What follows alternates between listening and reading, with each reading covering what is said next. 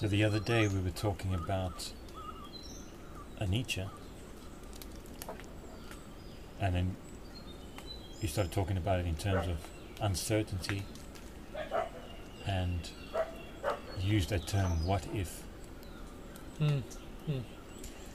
However, as we were speaking, you said I said to you, that's why Nibbana is undetermined. We were speaking about Nibbana. I said Nibbana is undetermined, and you said exactly, uncertainty is the undetermined.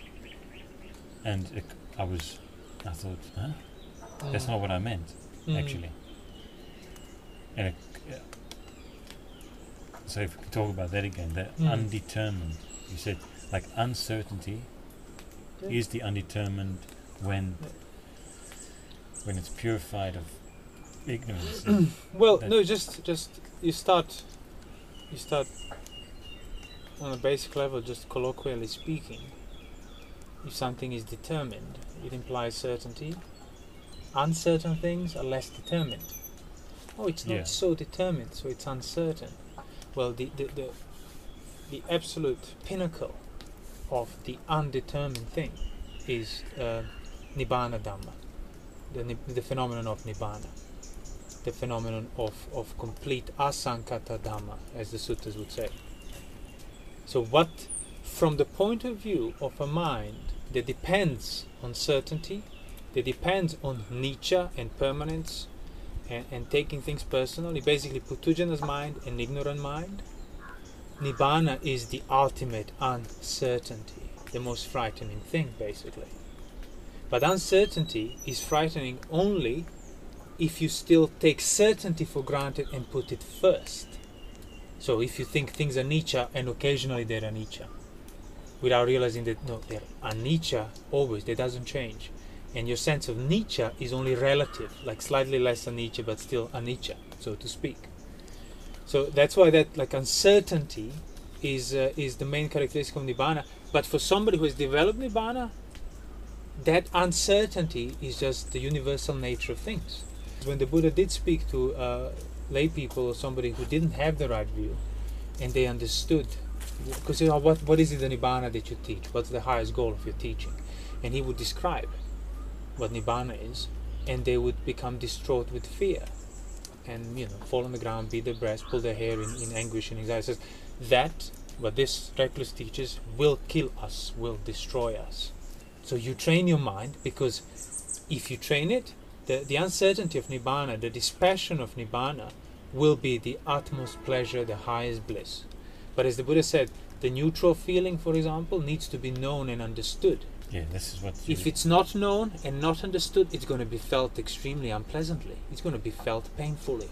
The neutral feeling. So it requires wisdom to be able to truly recognize what neutral feeling is and find the peace in it. It takes wisdom for peace. Not just, I'm peaceful because the peaceful feeling arose in me. That's not really the peace we're talking about. So practically speaking, if you, even as a non-arahant, want to contemplate want to have a theme for your contemplation, they will approximate the Nibbana uncertainty, the ultimate fundamental uncertainty. That's why mindfulness of death, one of the quickest ways for purifying mind of lust and reaching Nibbana, also the sharpest way that can harm you. The other one, when the Buddha said that contemplation, like, it will not be for me, it might not be, and it won't be for me. And that's like, when he said, that's like the highest contemplative view that would result in serious amount of dispassion and abandoning of the world that even an outsider can practice, somebody who hasn't understood the Dhamma. But the point being, so what would be the main characteristic of that view? Would be the uncertainty. It might be, it might not be. Either way, it won't be for me, as in it won't be taken as mine. Like what is the main characteristic of mindfulness of death that scares people a lot? Is the uncertainty, the implicit uncertainty of every enduring experience that you have here and now. And when the Buddha said, how is the mindfulness of death practiced rightly? It was when the monk described, I practice it like after an in-breath, I'm already practicing mindfulness before the next out-breath. And he says, yeah, that's That's as close as it needs to get. That doesn't mean, as I said before, that he's like focused so hard on every moment of in breath, death, out breath, death. No, it just means that his context is so firmly established on the like thorough sort of uncertainty that underlies his entire existence, that it doesn't lapse even for a moment of in or out breath. Doesn't mean he goes moment in breath, moment death, moment out breath, moment death, moment in breath, moment death. No, it means the context is so strong that even a little lapse does not occur. And why it is so strong? Because it is true. Because it is factually uncertain on that level. For in breath, you might not have an out breath. You got to tap. So it's not about like boiling down to a moment to catch it. It's more like just sustaining the context and recognizing the blatant truth of your existence. And it's not about fabricating that as an idea. Sure, it's not sure. about fabricating. It's not about fabricating. That's why I say it needs to start like, oh, Nibbana is the highest bliss. Yes, eventually. So how do you arrive at the highest bliss? Through a magical method and technique?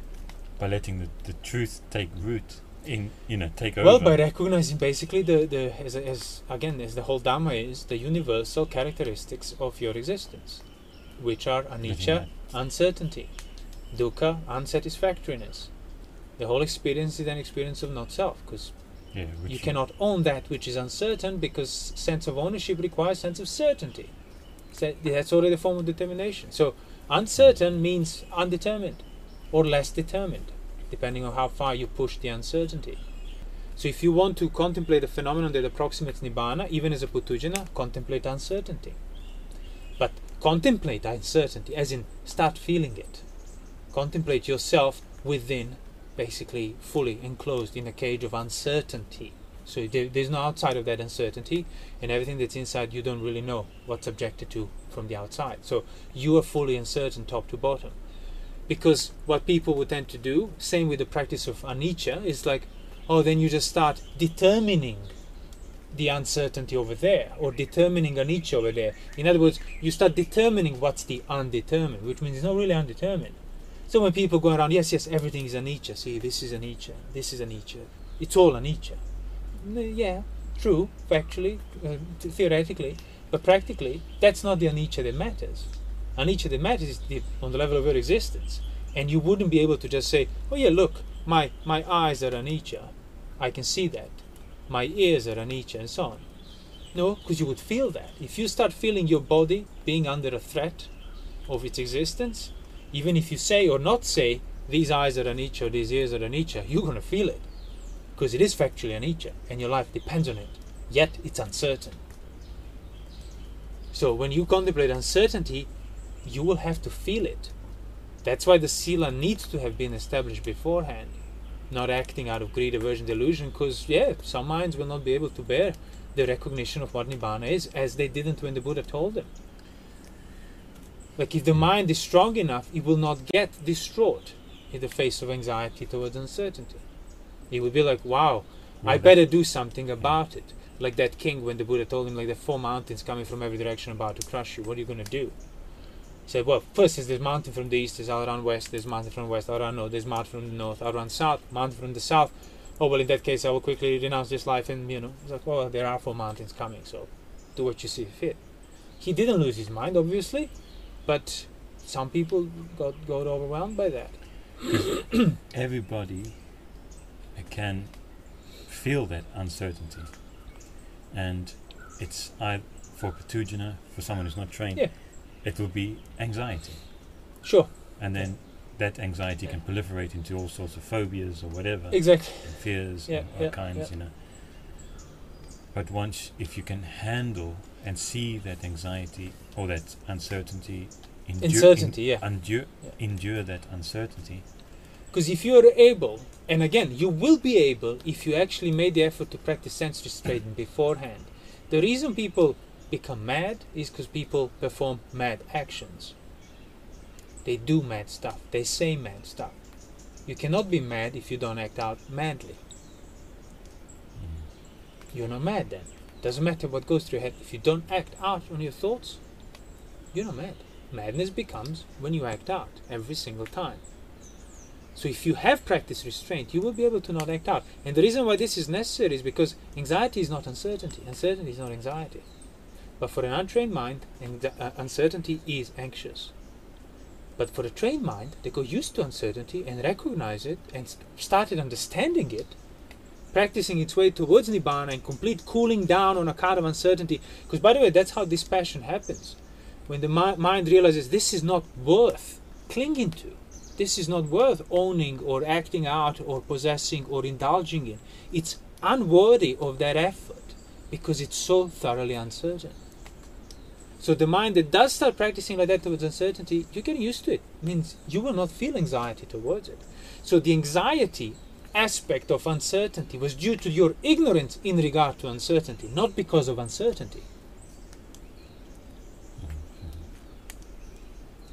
And you won't be becoming dispassionate if you don't actually sit with that, or well, yeah, dispassion is a result of you basically seeing things rightly. It's not something you can just choose to do. I choose to be dispassionate. I choose to do anatta. Yeah, I choose to be anatta or something like that. Dispassion, relinquishing of ownership, will be the result of recognizing that which you are passionate towards and owning and so on, your existence, your sense basis, your whole body, your whole life, is not worth clinging to. It's not worth owning. Yeah, but once you don't, then it's not worth owning. Let me not own it. Yeah. It will be automatic. It will be that's what I mean. It will be a result. Like you have a headache due to some bacterial infection. You take antibiotics. You get rid of the bacteria. Headache disappears. You don't need to go and take a headache pill now, because the headache was the symptom of the infection, the high fever or whatever it was. So going back a bit, when you're talking about neutral feeling. Feeling which is neither pleasant or unpleasant. Yeah. So it's, in a way, you can use that word undetermined. It's undetermined. Well, already it's less determined. It's less determined. It's certainly not determined as agreeable. Well, you can say it's determined as neither determined as agreeable nor determined as an unagreeable, disagreeable. So why is this important? Why must I? Well, there are only three types of feelings. Yeah. For in Nibbana, for an Arahant, whoever has purified his experience, Anagami, it's not like a new feeling that he has on top of these three. So the existence is the five aggregates. For Puthujjana, for an Arahant, the difference is the level of passion and delight in the five aggregates, or freedom from those things from the five aggregates.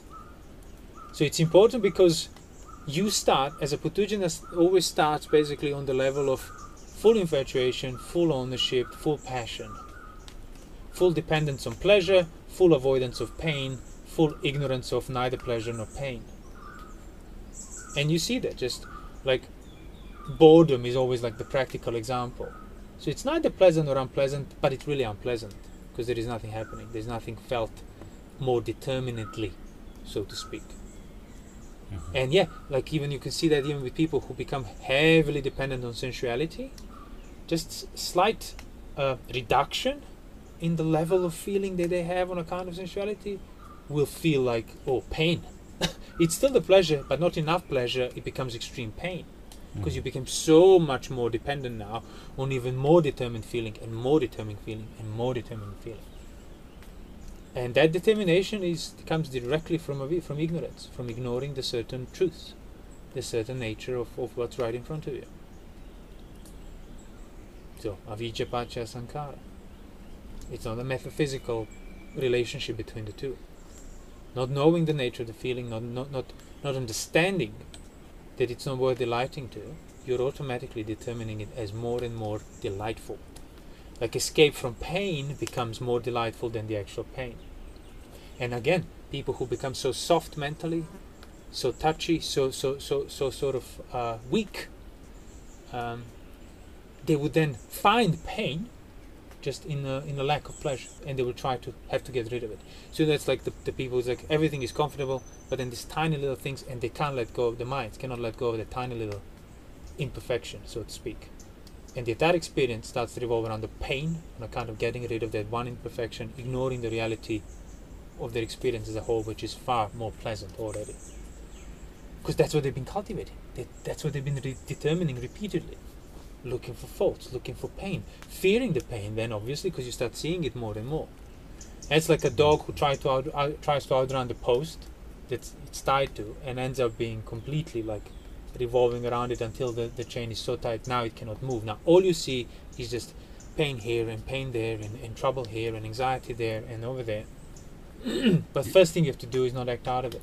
Yeah. Start practicing sense restraint. That will enable you to... You still have to endure it. Endurance of feelings is not optional. The only difference, the only thing that is optional is how you're going to go about it. See, if you're trying to get rid of feeling, your whole life is about finding pleasure, avoiding pain, and distracting yourself. You do that fully on the basis of having to endure these things when they're felt. Otherwise, you wouldn't feel them. If you choose to practice sense restraint and endure it on those terms, you still have to endure it. But there is a benefit of that because you can actually... sense restraint first can result in wisdom. And that's what Buddha said. You replace the pains of a householder life, householder mind, with the pains of a renunciate life, renunciate mind. You replace them. It's not optional. Pain is not optional. Feeling is not optional. So then you replace the householder's joys and happiness with the happiness of renunciation. Either way, feeling will have to be there. You are subjected to it. You will have to endure it. So then it's just how you go about it. So the neutral feeling is that recognition that comes out of wisdom, that the neutral feeling is by far the best. Because pleasure pressures you towards more pleasure. Pain obviously pressures you towards getting rid of it, dealing with it quickly, addressing it, manage it, get rid of it. Neutral feeling, you realize, oh, it's undetermined. I'm undetermined in the neutral feeling. I'm not pressured. But then it's your ignorance of the neutral feeling that then pressures you towards distraction and delusion, as the Buddha would say. So when not known neutral feeling, you're going to be unpleasant about it. When known, oh, you're going to be very pleasant about it. So to know, knowing neutral feeling. If you want to know the neutral feeling, it. you have to start restraining the delight in pleasure, and you have to stop trying to get rid of the pain by default. Because neutral feeling is a result of restraint. It's kind of... Well, no, neutral feeling is on the level of three feelings. But you understanding the neutral feeling will be the result of restraint and seeing through the nature of the other two feelings that are more obvious. But neutral feeling was there anyway. You realize many times in the past, even as a complete Puthujjana, you had neutral feelings, but you never understood the value of it. Because for that, you needed the sense restraint in regard to positive feeling and the negative feeling developed beforehand, thoroughly. And then start seeing the nature of it through that endurance. So you see the value in neutral. Yeah, you see the value in uncertainty. You see the value in neither positive nor negative. You see the value in non-disturbance. You see the value in dispassion. You see the value in disenchantment. Because, most people don't see the value in dispassion. Like, passion is good. Provides me with pleasure, ambition, drive for life. And from that point of view, yeah, that's the householder joy. But in order to have that joy means you also have to be blind to the implicit danger of that same very thing that you're passionate about. And because if you do become aware of the danger, as the Buddha would say, you discern that the danger that's apparent, then you realize, oh, it's not worth clinging to. So then it's not a choice really. Oh, I choose then to stop clinging to this or something. No, automatically you realize, oh, it's a trap. And no trap is worth being trapped by. So only time you get trapped by a trap is when you don't see it as a trap. So contemplate uncertainty as you being within it. Not as an object of your attention, but as a background of your experience as a whole. Start seeing the characteristics of uncertainty.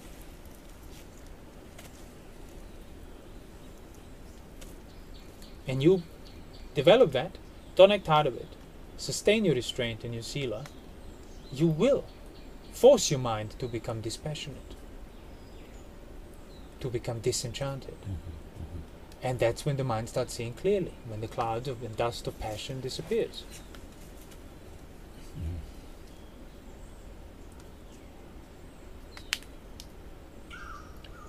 So, the same anicca Sabe Sankara Anicca. All So all determinations are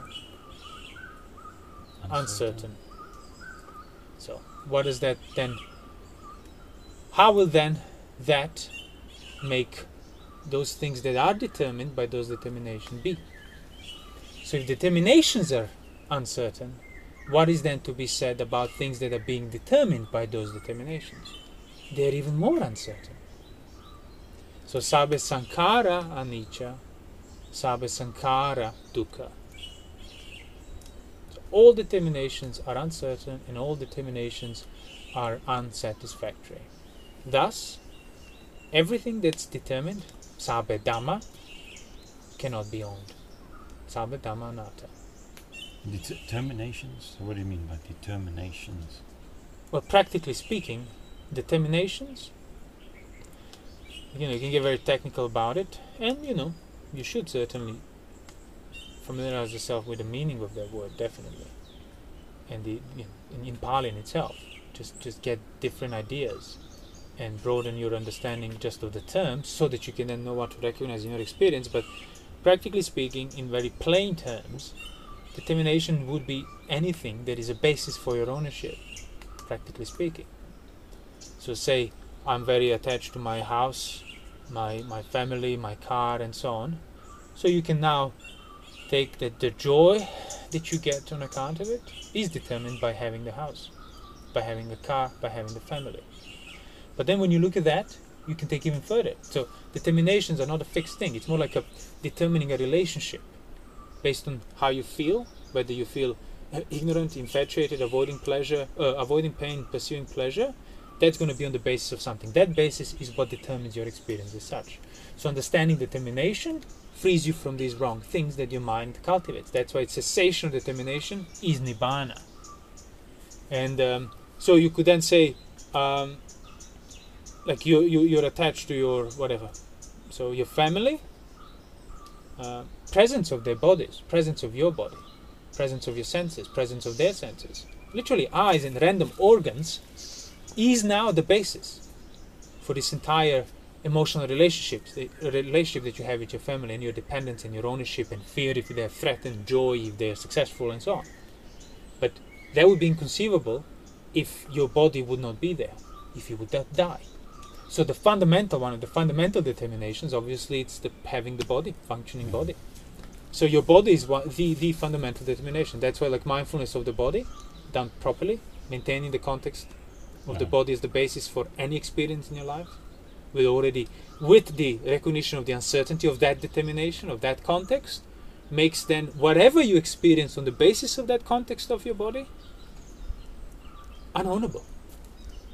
So your own children, family, everything, it's still there, it's still perceived, yet now the emotional basis for your ownership is gone, evaporated, because it's seen on the basis of uncertainty. Yeah.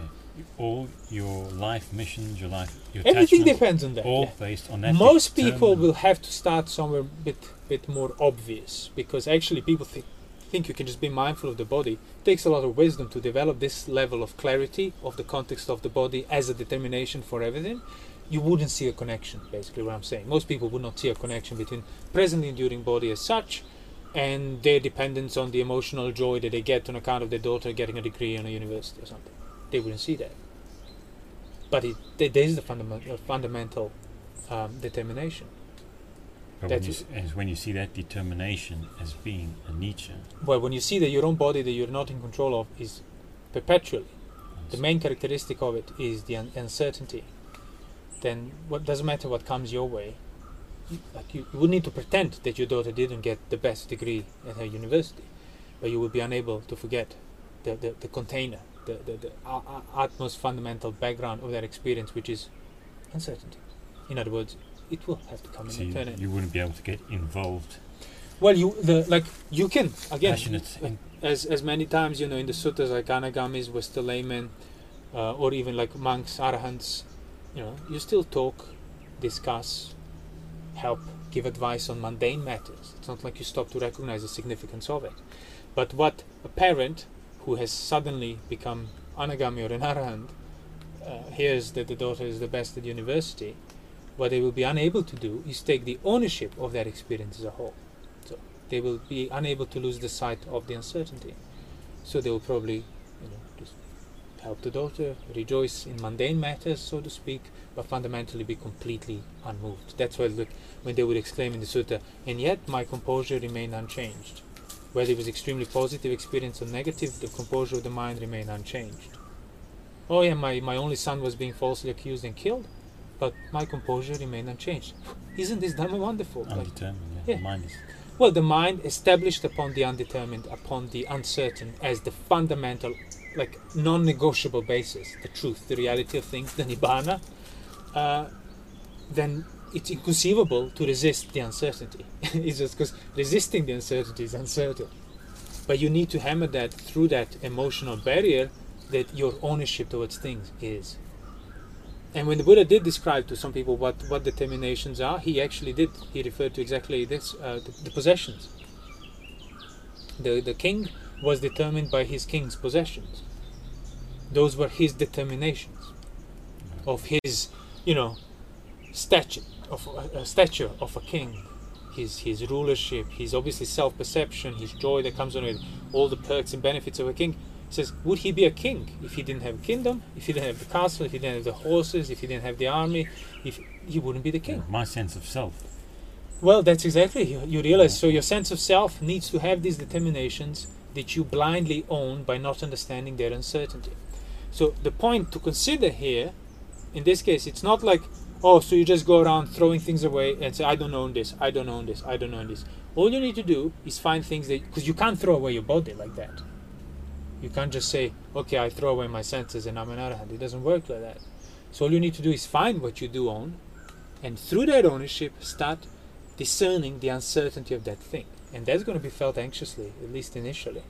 If the mind is developed, you will not suffer much on account of anxiety. But it's still the same route you have to go. That's when the Buddha describes sometimes there's either pleasant way towards arahantship, quick and pleasant, slow and pleasant, quick and painful, slow and painful. It's the same way. It's just how slow you're going to go and how much you're going to suffer on account of it or not. But it's the same way.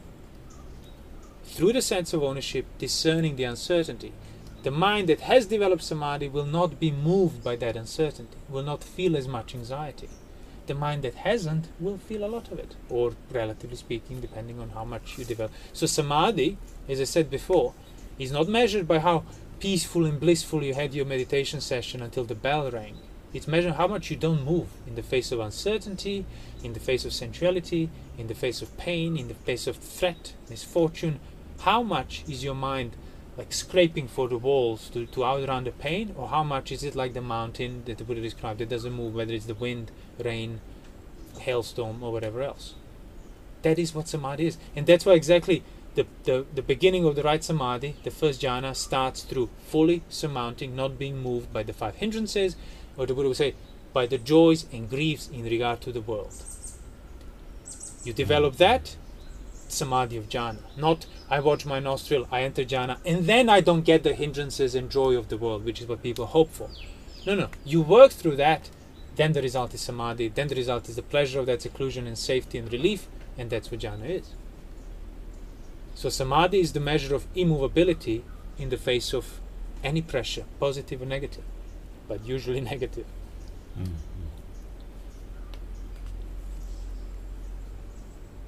And fundamental, that was exactly the reaction of people when they heard Nibbana as the fundamental uncertainty. They freaked out. They had no samadhi. They had no sila. They had no samadhi. So they were completely overwhelmed when they understood what the Buddha was saying. What his teaching is, or that will kill me, that will destroy me, that is the true death of me. Because from Patujan's point of view, it is. And that's why sila, samadhi, panya. You practice sila, you practice sense restraint, you invest the effort, you grind, you endure. That is the samadhi already. Not, now I watch my nostrils to get the samadhi and peaceful experience. No, you already have samadhi to the extent you are able to not break your precepts.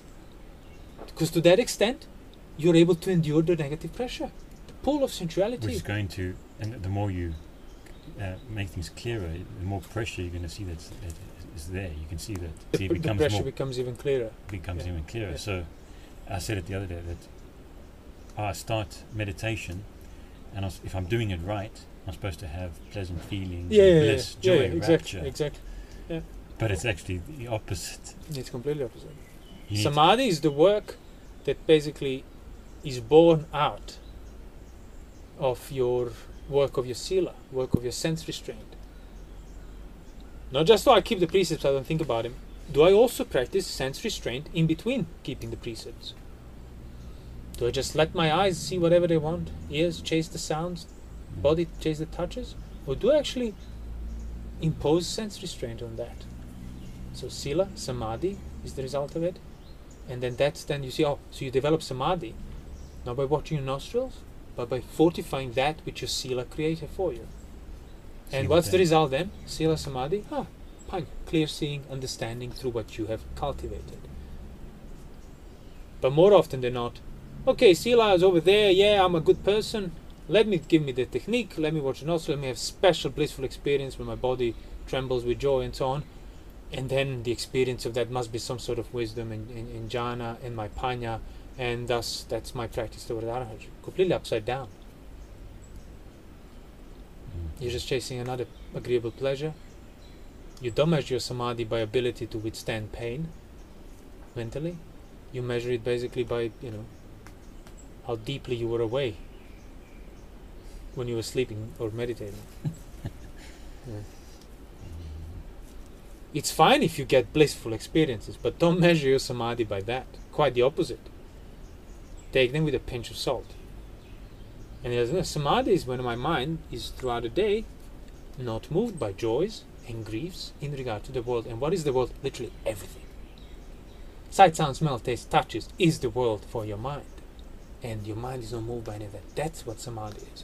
Not, I had such a powerful samadhi, I was unaware of the world for 3 hours. Which is the same when I go to sleep.